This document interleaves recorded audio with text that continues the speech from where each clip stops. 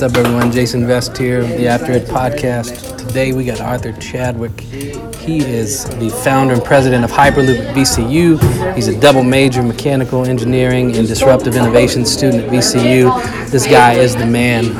Tune in. You're in for a treat.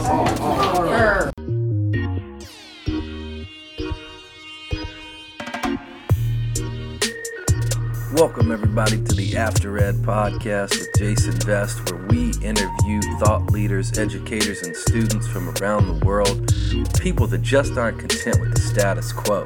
Why should you listen to me?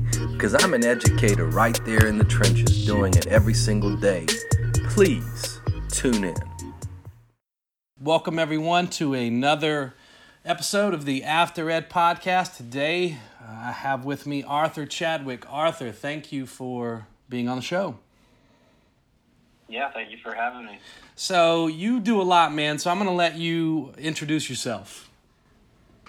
Okay, yeah, so I'm a mechanical engineering junior at Virginia Commonwealth University. I'm also majoring in disruptive innovation, and I've been working on this Hyperloop at VCU project for the past year and a half or so, and we've been pretty successful so far. So that's what I've been focusing on most of the time. Yeah. So could you simply, and I know that's kind of a loaded word, but could you simply explain for people that have no clue what Hyperloop technology is, and then maybe touch on some of the future implications for travel? Yeah. So if you imagine going to the bank and you put in your deposit slip in the drive-through line and it sucks that tube up, that's essentially that pod thing right there is what we're trying to do, is build something that can transport people inside that little capsule through speeds of upwards of 700 miles an hour inside these tubes from, DC to New York, Richmond to DC, in as little as 30 minutes, essentially. So you've got these pods traveling with people in them. Some of the implications of travel, I'd say that the whole point of it is to decrease traffic congestion. It's to provide an all-electric, renewable energy source of transportation. It's mostly known as the fifth mode of transportation, which it was popularized by Elon Musk back in 2013. So in terms of implications, it's all trying to speed up how we connect with each other, physically. Just imagine going for a coffee break in DC, just 30 minutes away from Richmond. I'd say it's almost science fiction, but some of these university teams that are competing in SpaceX's Hyperloop competition have already reached speeds upwards of 300 plus miles an hour, and it's only been a few years, so it's a bright future. So. Yeah, and I'm glad that you touched on that, and that's a good segue into something that I did want to ask you and get you to speak on, kind of your close, more recent past, I guess. Could you tell the listeners about your experience with Hyperloop at VCU, and in particular your trip last year to California? Sure. So SpaceX has, like I said, have been holding these Hyperloop competitions. The third competition was 2017-2018 school year, and university teams compete to build these Hyperloop pods and put them in SpaceX's test track tube that they have at their headquarters out in Hawthorne, California. It's about 1 kilometer long, and so VCU didn't have a Hyperloop team, back last summer.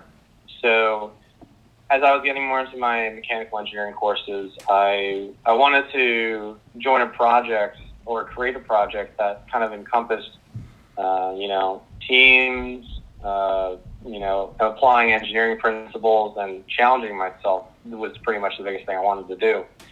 So since VCU didn't have a team, I pretty much talked with a few professors, talked with some friends, and I was like, hey, we should start one. So I founded it back in the fall of 2017, in September, and we had over 50 interested members at our first meeting. It was pretty awesome. And then the whole competition is essentially designing, fundraising, building, and testing your Hyperloop pod and all the subsystems within that. So, the pod design team got underway. We had to form a business team. You can't build something if you don't have the funds for it.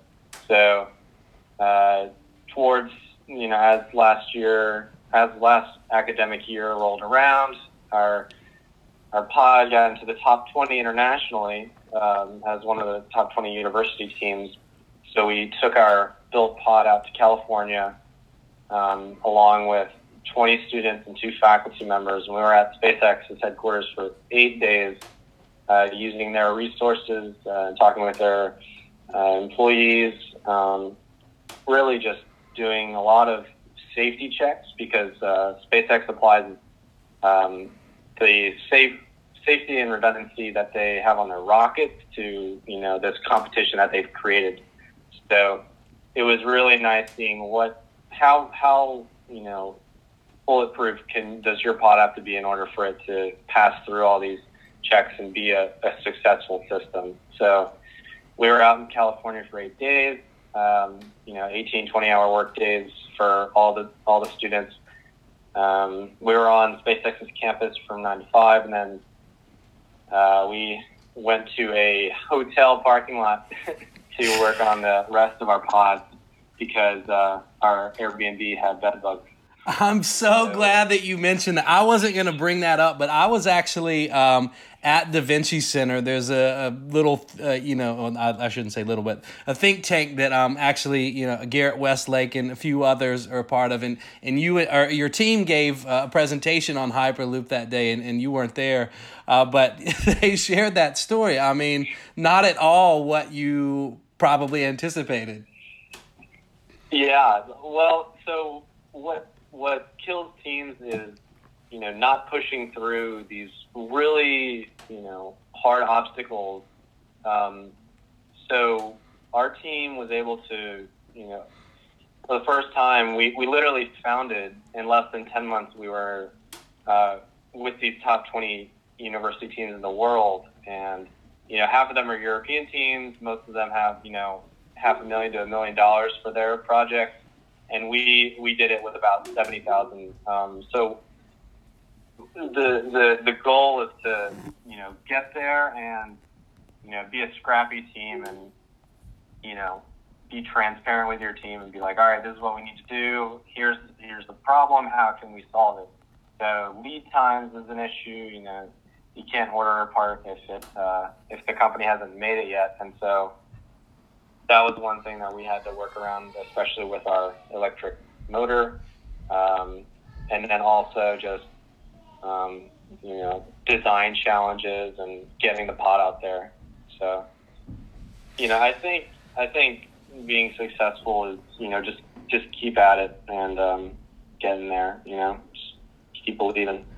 Yeah, definitely. And I'm sure a transformative experience. And I want to come back to that mindset that you just alluded to, but I really, because this is an education-focused podcast, and I'm a teacher as well, I'm really fascinated with everything that you're working on, and this mindset that you without even speaking to you, just seeing your body work, that you absolutely must have in order to thrive in these environments. And so I just am curious about your past educational experiences. So if you could, if there is one, was there some kind of great opportunity that you were given, even as far back as like being a middle school student or a high school student? And, could you think back to any particular teacher or individual that just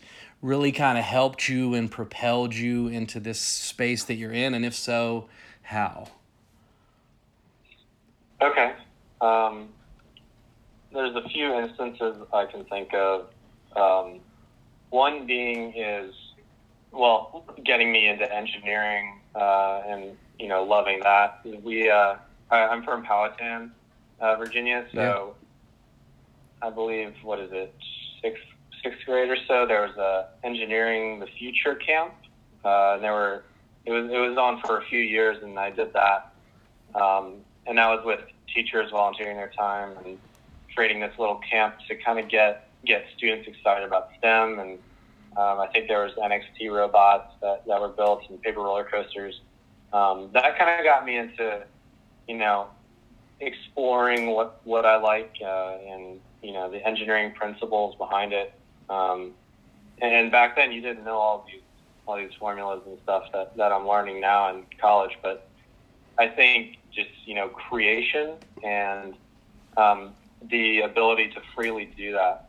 I think those are some of the big things. I'd say also I think we had a relatively good high school. So we had AP courses that we could take. There were some teachers that I was pretty connected with. And even though I did focus more on chemistry, I still had that engineering until I got into college. So, yeah, I'd say just having those extracurriculars, just so that the kids can have fun, is one of the things that I'd say I can thank for where I'm here now. Yeah, and I want to kind of take that another step, and I'm curious. So, a lot of times, you're, I feel like, really fortunate because you were able to tap into a creative side that you knew that you enjoyed and you wanted to expand and be a part of that. But you still probably had to take courses that you didn't like, and you knew that you weren't ever going to use that, or at least it wasn't going to be something immediately applicable. So for a student that's maybe listening to this, what kind of advice would you give, if somebody's fortunate enough to figure out what path they want to go, but at the same time they know that they have to have these other experiences as part of the traditional system that we're in now? Yeah. So I would say that if you've decided something and you're consistently pulled towards a path that you want to go towards, I'd say, take your free time and start there. Start looking up on Google, what you're interested in. You can start out simply on YouTube videos or, even listening to podcasts. And just getting more involved into the area or the field that you're trying to, go towards. Look up how to get where you want to be. And if you're too eager to get through the classes, just use your free time as a way to, keep that vision and not get too down about what you're learning now, because it's all about perspective.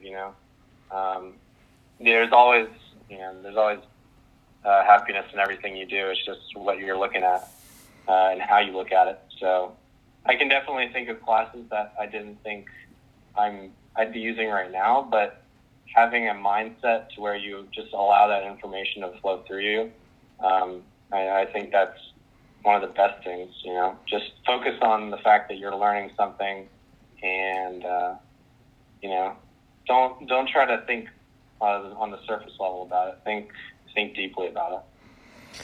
Yeah, that's a really nice perspective, and again, a good segue. So you clearly love solving problems. You seek them out, and you mentioned it before. You have to have grit and perseverance to do what you do.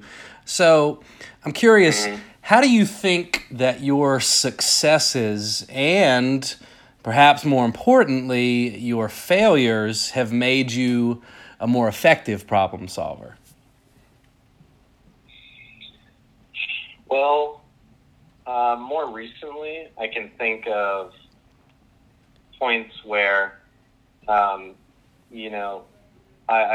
realized that having a mindset, like pretty much my entire job in our Hyperloop organization is to literally just look for problems and then solve them as quickly as I can so that everybody else on the team can like succeed with their jobs, and we can have a successful timeline.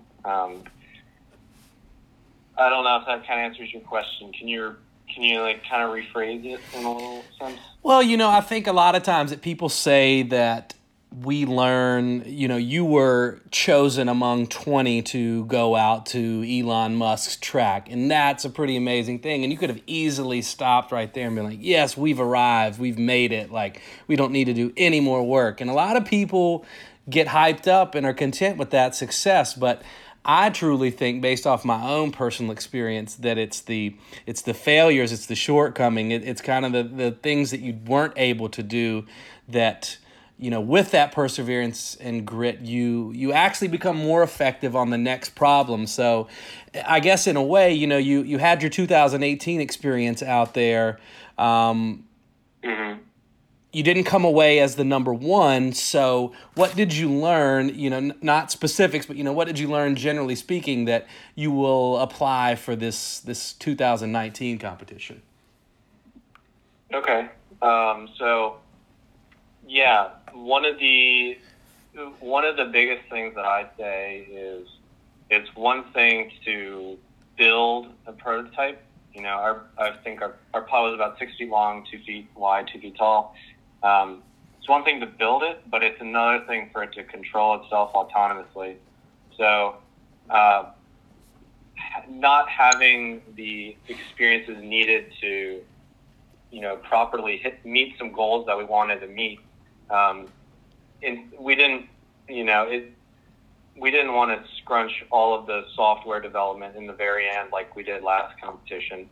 And the most important thing is the software integration and making sure the physical part is doing what the software is telling it to, and just having a cohesive system. So what we're doing this year is we've, started the entire process months earlier than before, now that we have the credibility of last year's timeline. And around, February or so, we'll have 4 or 5 months of just testing our subsystems. So in the design process, you want to use your previous experiences with completing projects, from ideation to designing to building it. You want to try to focus on the long term. So when you're designing something, you're thinking about like, how do you manufacture that? And because you don't want to design something and then realize after it's perfect that it's impossible to make somehow due to the tooling or the machines available. So learning just the project cycle that we did last year, now that we know how extensive SpaceX wants their safety procedures, lifting and unlifting the pod, having simulations of that. There's so many things that SpaceX wants, whether that's vacuum compatibility or each individual subsystem like braking, stability, propulsion. So, like I said, this year we're expanding our testing phase and have started the fundraising process a lot earlier, and reaching out to the community. So, yeah. I love it. I just again, when your team was presenting, I was just so excited. Total novice knowing anything about it, but just hearing about, everything that you guys learned, and in such a short amount of time. I mean, the learning curve, I would imagine, was pretty steep. And I don't think, we as educators, we try to simulate these environments as much as possible. But I don't think you can truly get that experience unless you are actually outside of the classroom, figuratively speaking, getting your hands dirty and, actually working on a problem. Yeah, I agree. Like, what school tries to do is, provide all the different steps needed to fulfill something, whatever field you're doing, you're studying. They try to give you all this information, and so I think doing these real world projects, like what we've been doing, it takes the information and it helps you learn it conceptually, because you have to understand it if you're going to build something successful. Yeah. Yeah. So I want to jump into something that you mentioned before, but you are a double major, which, I mean, I don't know if people tell you this, but that in and of itself is crazy. I had one, and I don't know how you do it. But you're a major in mechanical engineering and disruptive innovation, and I'm really interested in disruptive innovation as a major. Could you share some of your experiences and maybe some of the expected outcomes from this type of major? Yeah. So this major is coming out of the BIS program at VCU, which is kind of like an interdisciplinary studies bachelor's. This major combines a lot of the things I've been working on, whether that's working with the Da Vinci Center at VCU. I've been in their living learning community, and it's called the Innovate LLP, and I've taken a few human-centered design courses that focus on product design, and I have also done the certificate in venture creation track through the Da Vinci Center. And so I kind of, those are pretty much all thrown into this BIS program major that really the subject is disruptive innovation, because it entails what I'm doing with Hyperloop, what I'm doing outside of that. There's a lot of thinking involved with like even the project that I had to start. But combining the entrepreneurship and product design courses that I've taken, the certificates around that, and working with the Da Vinci Center on that, I kind of, combined all of that into one major. So, because I like balance, and mechanical engineering is a lot of formula writing, all these things. So yeah, I like being able to apply that to the real world. Yeah, and I'm really fascinated by the entry of the entrepreneurial mindset into the engineering side, and so I'm in the tech ed space now, and we're doing some of those things that you mentioned earlier from your early experiences in middle school. But I think just as while the technical side is super important, you have to have the great product. You also have to know how to get that to market. You also have to know how to solve your customers' needs and do the fundraising and things that you mentioned before. So when did you realize that, I would imagine you understood that, hey, I'm really good at this engineering side, but I have this whole other entrepreneurship piece that I have to learn about?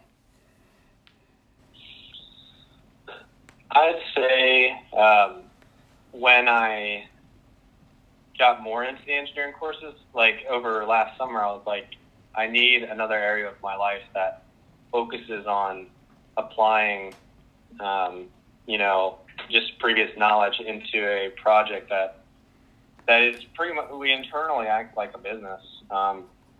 And we're dealing with a lot of funding, potential funding. So I think over last summer was the turning point where I loved teams. That was also because of multiple just camps I've done over the years, and especially scouting.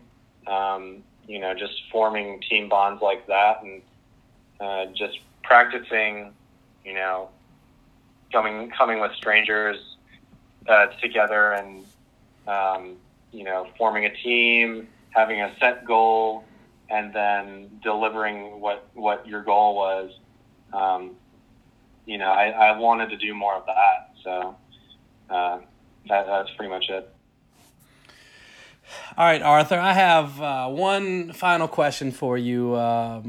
So I'm in the middle school space, but we don't have to limit it to just those folks. But you've done some really really great things, and actually, hold on, I'm gonna pause because I did write down something that I wanted to ask you instead about the balance piece that you mentioned. So I'm gonna do that real quick. All right, Arthur. So I want to ask you real quick. You mentioned balance earlier, so I'm just curious. How in the world do you balance everything that you're doing with Hyperloop on top of your other course loads, on top of just being a normal college student? How in the world do you do those things? I'd say using a lot of tools, like just getting your mind on paper. Getting your projects down, what you're thinking about. I use Google Calendar all the time in scheduling when things are happening. So just being aware of, what you need in your life to, feel happy and get where you're going. Identifying that, seeing what experiences outside in your environment could help supplement that, and just being open and transparent with everybody is probably one of the biggest things, because that provides a personal aspect. I think if you're doing so many things, you'll realize there's a point where either this isn't you, or I need to change something because, you're not feeling it enough. So the biggest thing is balancing, not only the time in specific areas of your life, but like how you feel, or like just when you feel, because that's definitely an important aspect about how you're motivated. I think it's very circumstantial per person, but for me, I'm motivated by the vision. I'm motivated by the potential of teams and ideas, and that's satisfying to try to get towards. So I mean, for those listening, Powhatan is a rural county just outside of Richmond, where VCU is located, and I would imagine that you're a pretty big celebrity when you go back home, and the people you grew up with and the friends that you see this time of year. Like, are you instantly recognized? Like, do your friends love what you're doing? Do they kind of mess with you a little bit about what you're doing? I mean, what's that experience like? I mean, I'm just doing what I like, what I love to do. I guess over social media or texting, checking in with close friends. But not really specifically, out in Powhatan. There was one article in the Powhatan Today paper about Harry and I's success, because he's from Powhatan as well. He's the business lead. But no, I don't think out in Powhatan. I'd say maybe more in the engineering community at VCU. Just people know about Hyperloop because of the great marketing and our successes through the past year. It's just another person. I love it, man. Naturally humble. That's a great trait that is definitely going to carry you far. So, all right, Arthur, one final question, man. I'm teaching middle school kids, but I have some kids that are in high school now. What advice would you give students growing up in middle school or high school today? Just general advice. Doesn't need to be anything specific. Okay. So the biggest thing that I'd say is make sure that you experience what you want to experience. Taking advantage sounds kind of bad, but just seeking out opportunities that are around you for, what field or what specific route you want to go in your life. Just be in the moment and, don't overthink it. That's the big one. Don't overthink it. Just live your life and experience it. No one's out to get you. Just be open, be transparent. We're all in this together. I love it. All right, Arthur. Well, I know how I was able to find you and your work and your team's work, but for people listening that want to know more about you and your work, where can they find you? Sure. So probably my LinkedIn would be the best place to find it. So that's just linkedin.com/in/Arthur Chadwick. Focus specifically on the Hyperloop project, the Hyperloop at VCU project. That's just www.hyperloop@vcu.com. And then checking out VCU Engineering's articles, and VCU's articles about us just over time. So, yeah. All right. Arthur Chadwick, thank you for being on the show, sir. Enjoy your break. Thank you so much. You too. All right, everyone. Hope you enjoyed that episode. Jason Vest here. Look, we need you to subscribe to the podcast for one reason and one reason only, and that is the same reason that you choose to listen to a podcast or not. You go to it. If it seems like it's something you're interested in, the first thing you do is you look and see what the ratings are. You look and see how many people have left positive reviews. So please, if this was of any value to you, return the favor. Thank you. Have a great day.